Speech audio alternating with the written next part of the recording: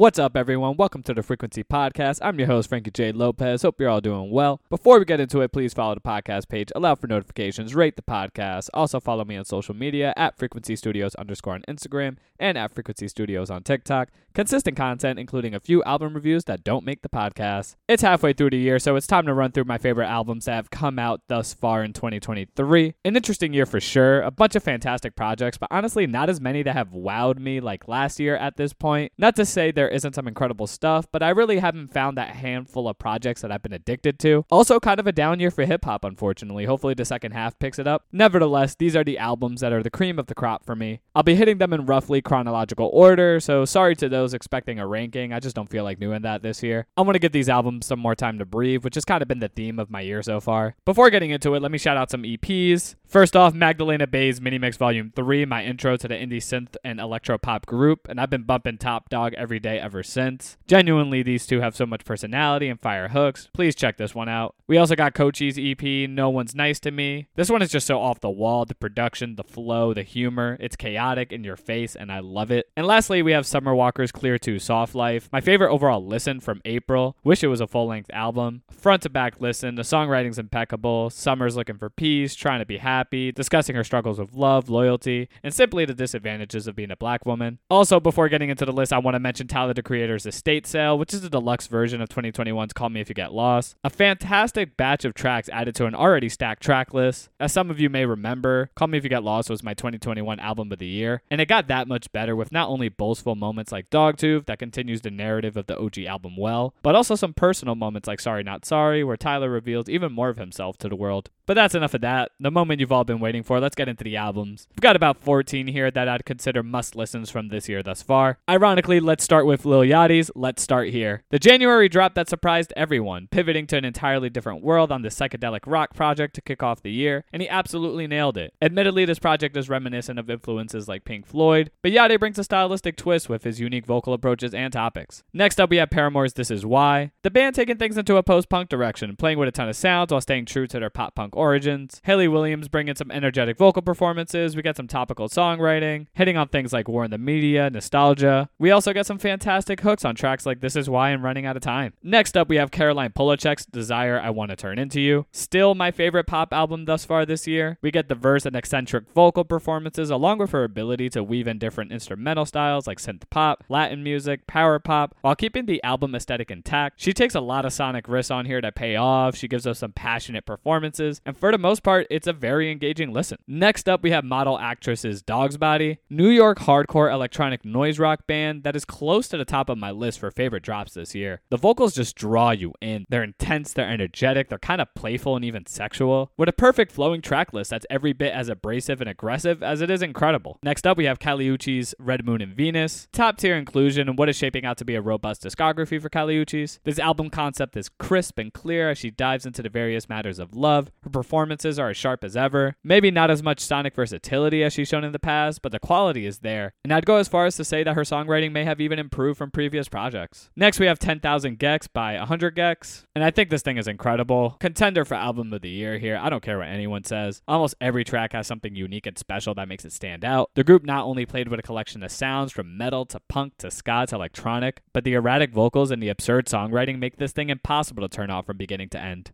Next, we have Lana Del Rey's Did You Know That There's a Tunnel Under Ocean Boulevard? And there's a lot to love on this album. She impressively hits on a handful of emotional topics, talks a lot about herself and family, and she does it clearly and effortlessly with her emotions worn on her sleeve. All in all, just some incredible songwriting and vocal performances. And speaking of songwriting, next up we have boygenius' The Record, and all the styles of the individual members in this group just blend perfectly and seamlessly. Even the tracks that feel single-handed usually shine quite bright, and it fits well in the track list. And when all three of them are together on a track, forget about it. This thing's amazing. Next up, we have Scaring the Hose, JPEG Mafia and Danny Brown. Insane project. Both their performances here are consistent, memorable, and unique, along with the boundary-pushing production that will not only pique your interest due to the samples, but Peggy's ability to keep the album sounding refreshing and diverse throughout, but still having cohesion in his approach. And although I found the production leaning more into Peggy's comfort zone, Danny was clearly up for the challenge and fit like a glove. These guys blew expectations out of the water with this one. Next up, we have Live at Bush Hall, Black Country New Road.